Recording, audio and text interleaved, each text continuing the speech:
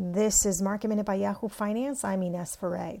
Blowout quarters for big box retailers like Target, with profits up 80%, comparable sales up a record 24.3%, curbside pickup up 700% for the quarter.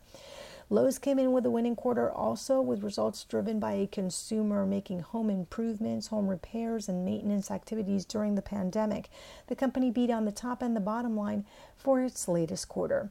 And Johnson & Johnson is buying Momenta Pharmaceuticals for $6.5 billion in cash. This is to bolster its portfolio of autoimmune treatments.